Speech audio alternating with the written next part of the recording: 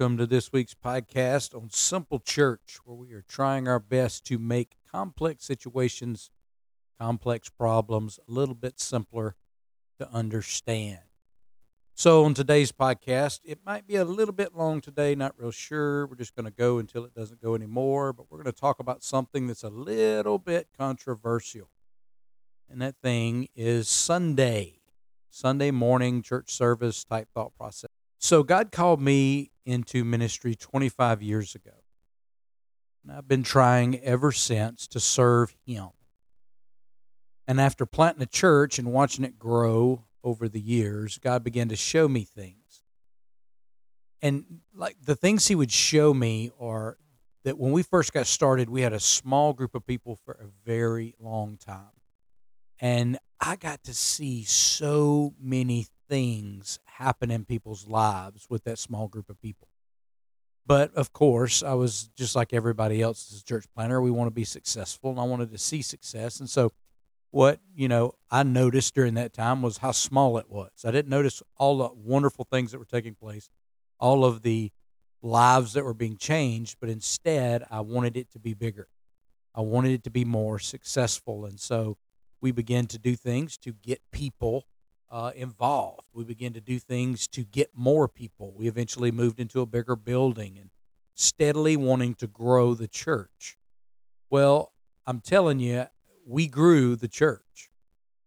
It was the largest church in the county. Still, I believe, might be the largest church in our county. It was reaching people that nobody else seemed to be reaching at the time. And it just really blew up. And what's sad is that I couldn't or wouldn't, is probably a better way to say it, see the things that God was doing until it was too late. Like now when I look back on those things and I think, man, how could I have missed that wonderful, wonderful moment that God had for us to get to see people's lives truly changed and be discipled. And so that's kind of what I want to talk about today, and we're going to talk about something called a Sunday morning centric church. Now, basically, that's every church. There are very few churches out there that are not Sunday morning centric churches, okay? Now, Sunday morning centric basically means this: the whole thought process of their mission, the whole engagement process with the community, the whole while we are here, what we spend the most time on, where our resources are going, generally is Sunday morning. You ask any pastor what he's looking for and what he's preparing for all week, most of them will say Sunday morning. Okay, and that's basically a Sunday-centric church. Now, if you go to a local church somewhere or you're in church anywhere, more than likely there's an avenue of the church that's Sunday-centric. Now, I understand that there are exceptions to every rule, and there's probably not everybody is Sunday-centric, but what I can tell you is that the most churches that I've been in are Sunday-centric churches, okay? So let me explain to you how I believe this came about, okay? So Sunday morning-centric churches, it's really evolved extremely in the past 25 years or so. Used to, you would go to church and you would sing hymns, you'd listen to preaching, live for Jesus after, right? And there are still so many of those churches today where you basically go into the small country church or wherever there are the pews, you sit down, you listen to the worship, you sing. It's not very lively, but you sing, and you sing probably the same songs over and over. And then you go into the preaching time. After the preaching time, there is a invitation and then possibly some announcements or something like that. And it just repeats over and over and over. You can pretty much predict this is the way church is going to go down, okay?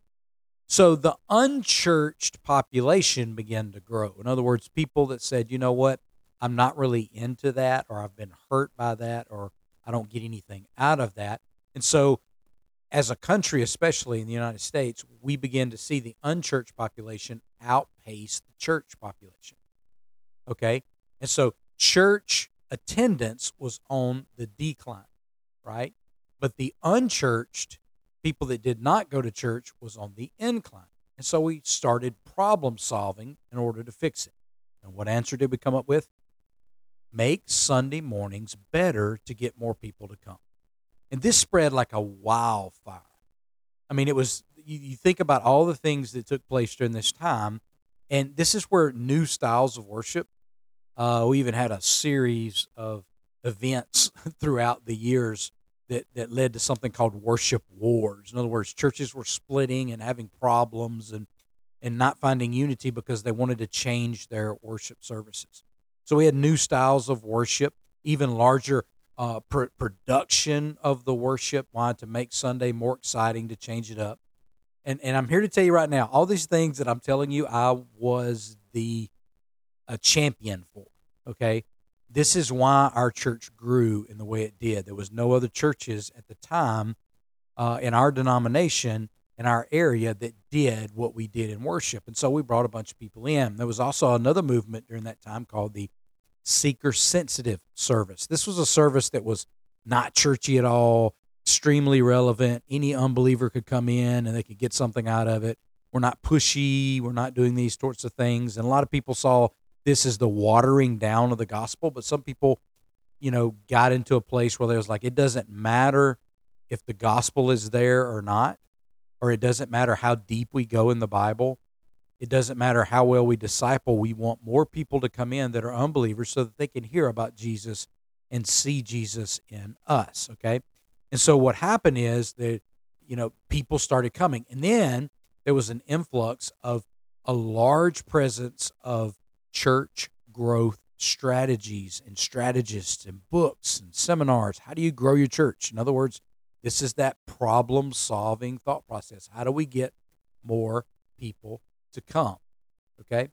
So I've dealt with church planters for a long time. I was the director of a church planting network for about 4 years, a part of it for about 7 years, and dealt with hundreds of church planters and walking with church planters in the early stages of church. And it's so funny that a church planter that I saw many, many times is that they always wanted a building. That was the very first thing they started looking for, right? And part of that is because we've changed the word church. Instead of a gathering of people, it's a building that we go to, okay?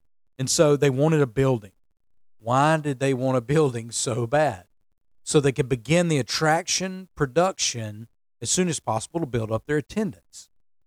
Okay, so what we're saying is that we have a lot of churches out there that are gearing up their entire being to be attractional to a community that is not engaging in the church. And so what they're trying to do is make the church look good so people will come in.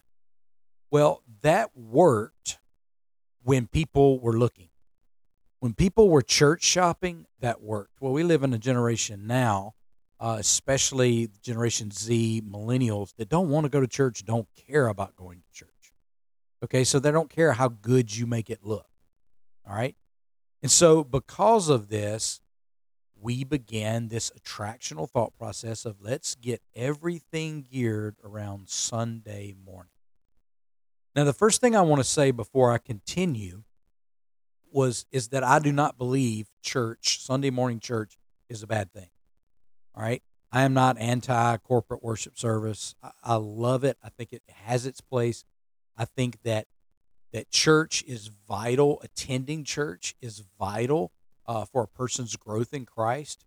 But what I'm telling you is when I say Sunday-centric, it's basically that's it.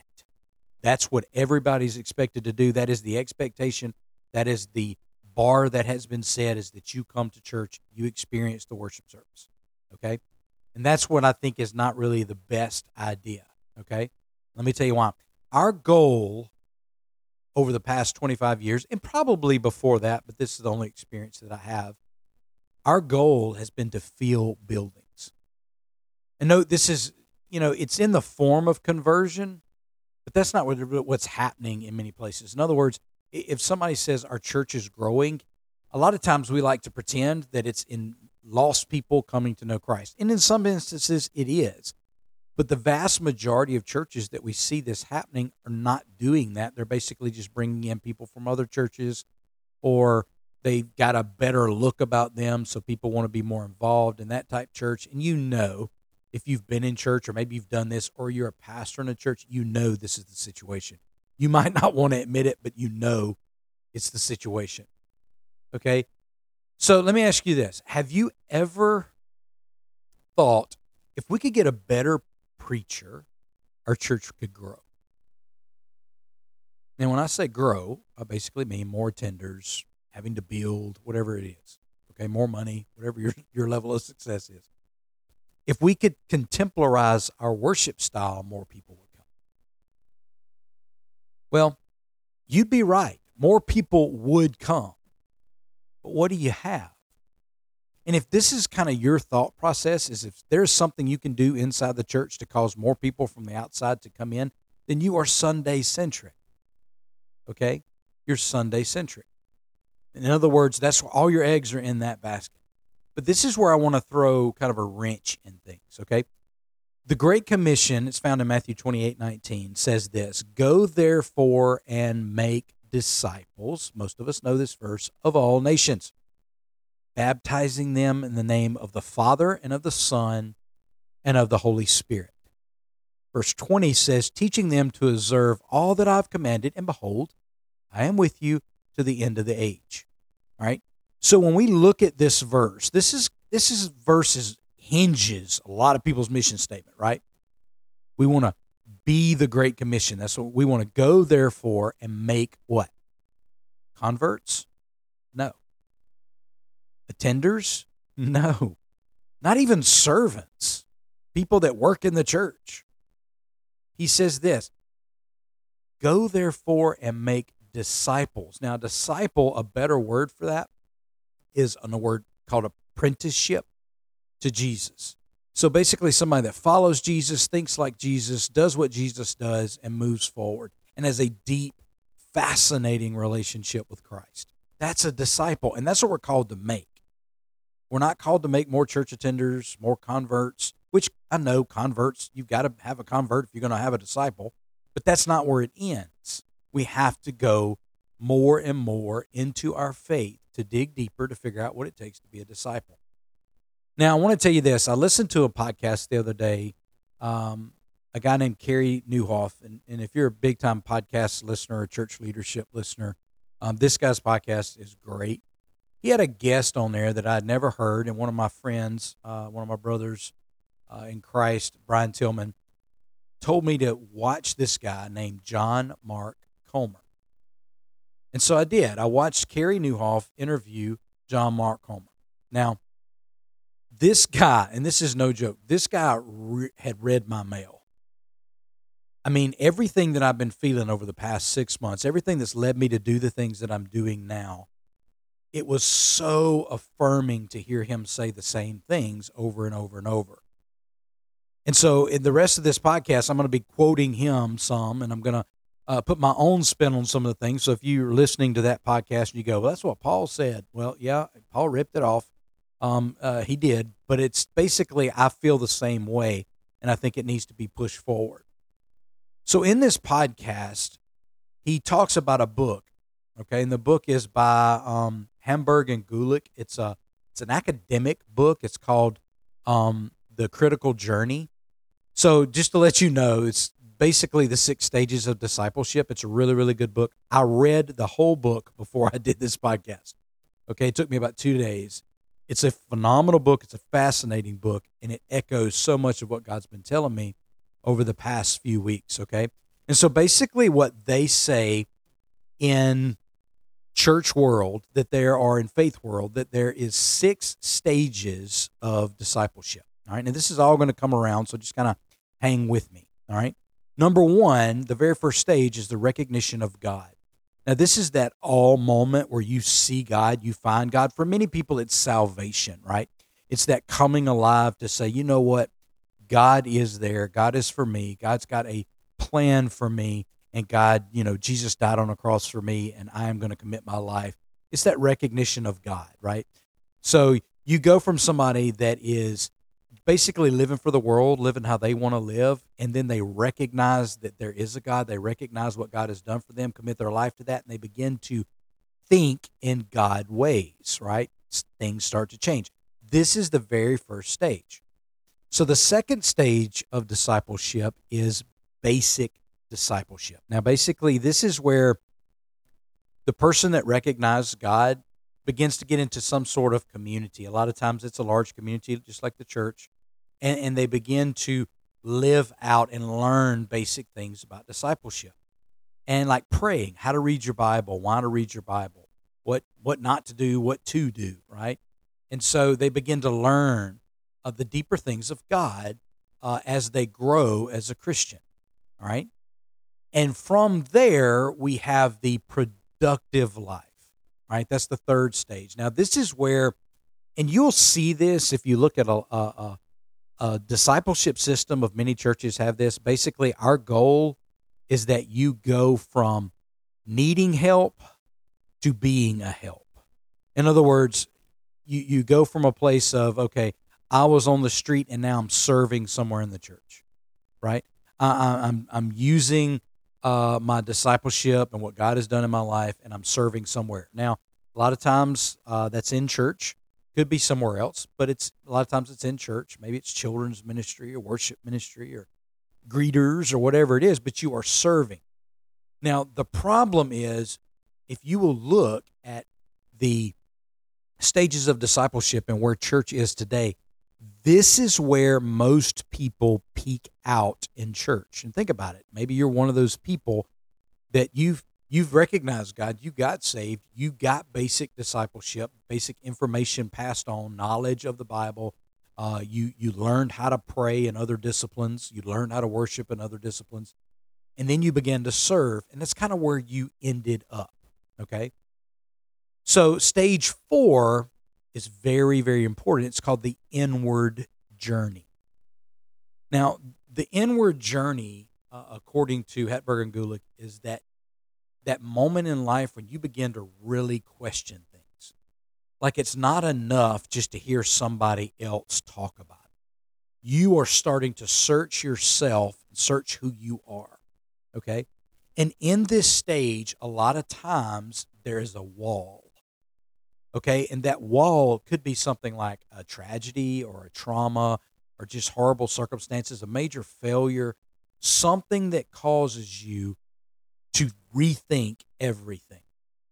It's that moment in your life where your faith does not work for you. We're not this happy-go-lucky church-going service, right? We have a marriage that's ending. Something's wrong. And so what that does is it causes you to do one of two things. You either journey inward to heal yourself or you bail, okay? And so you have the inward journey, all right, which a lot of times has the wall. And then after you come through that, you have what's known as the outward journey. This is where you begin to truly get your faith where it needs to be. This is where you begin to truly get your faith on fire for God. And it becomes something, it's not about your service. It's not about how often you go to church. It's just you and God. Now you're recognizing that this is God's life and you're living in it, right? It's no longer you, it's God that's doing it. And this is a place that is so, so powerful.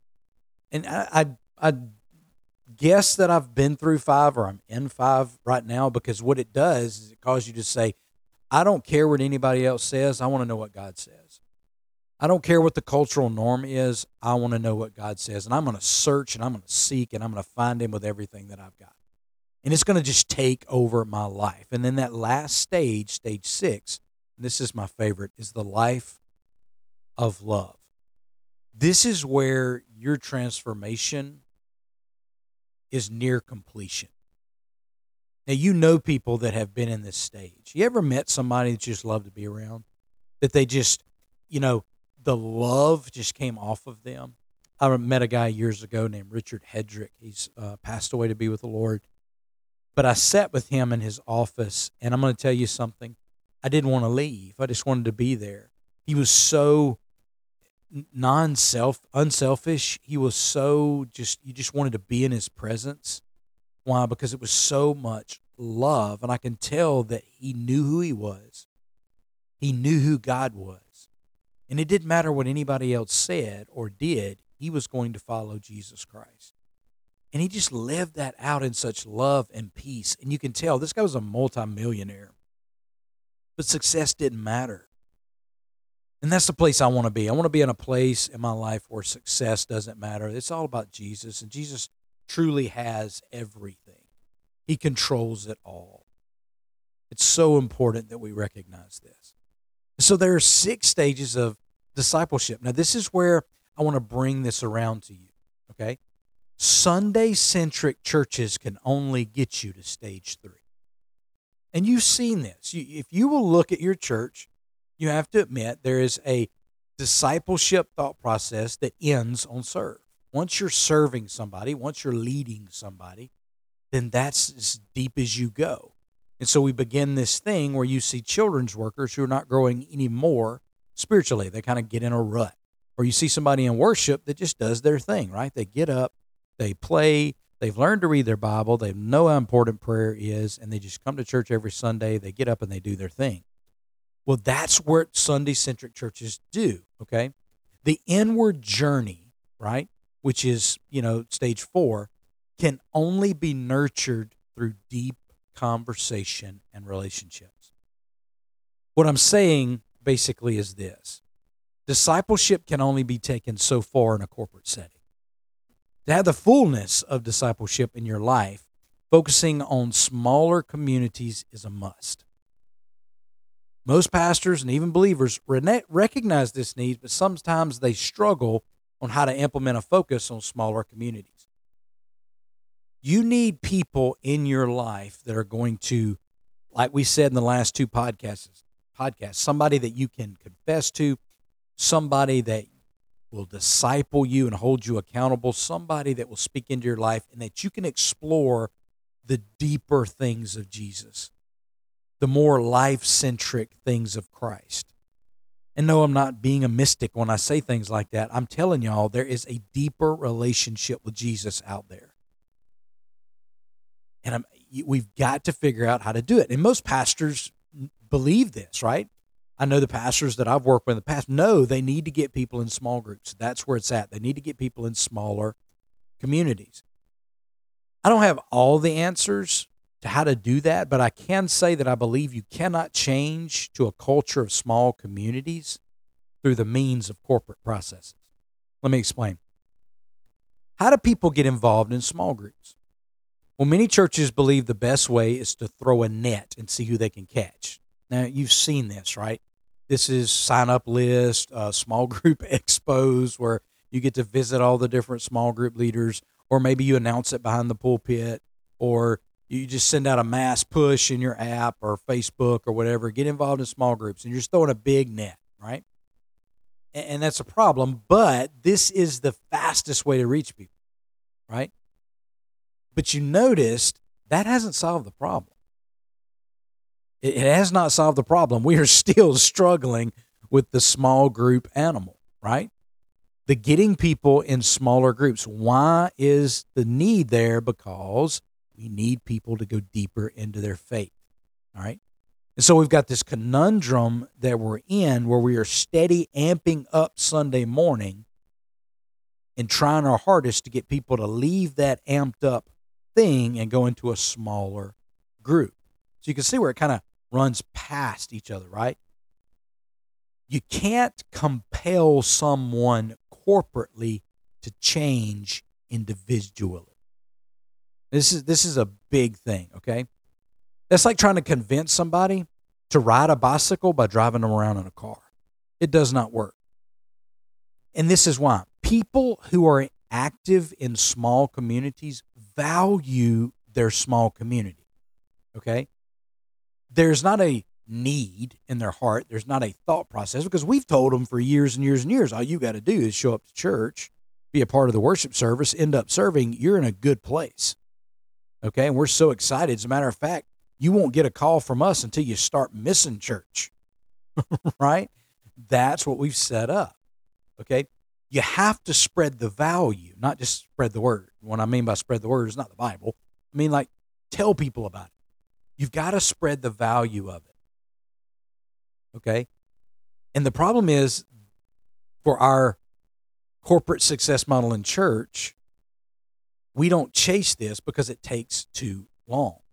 But this is the truth, and I want you to hear this. Culture does not change by one person influencing hundreds. But instead, one person influencing two, who then influences two, and so on and so on. But this takes too long.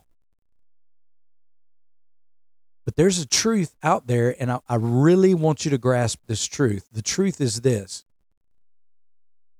if you have plateaued in your faith or even bailed, right? You hit the wall, that difficult time, and you didn't have anybody to help walk you through it. You just came to church over and over and over, and you plateaued. Don't you want more? Well, more than likely, you've reached that wall, and you've peaked out at stage 3, and you're desiring more, but you don't know where to find it. If you want more, if you want that deeper thought process of Jesus, if you want more of him, then you've got to start thinking less. Not hinging everything on a church service that lasts 1 hour or more, but instead begin finding the person in your life that you can explore deeper truths and navigate faith continually. If you're happy with your life and you're satisfied, in other words, you've been doing this for years, you've been doing exactly what I've talked about for years, and you're okay with that, you're stuck in the stage. But this is what I want to tell you.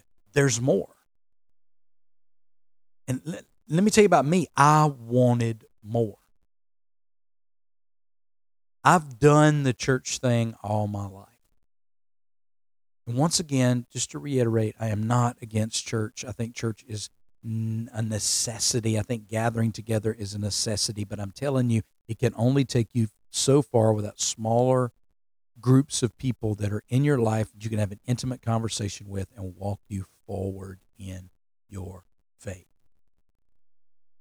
But there comes a point in every Christian's life where they've heard the same sermon 15 times.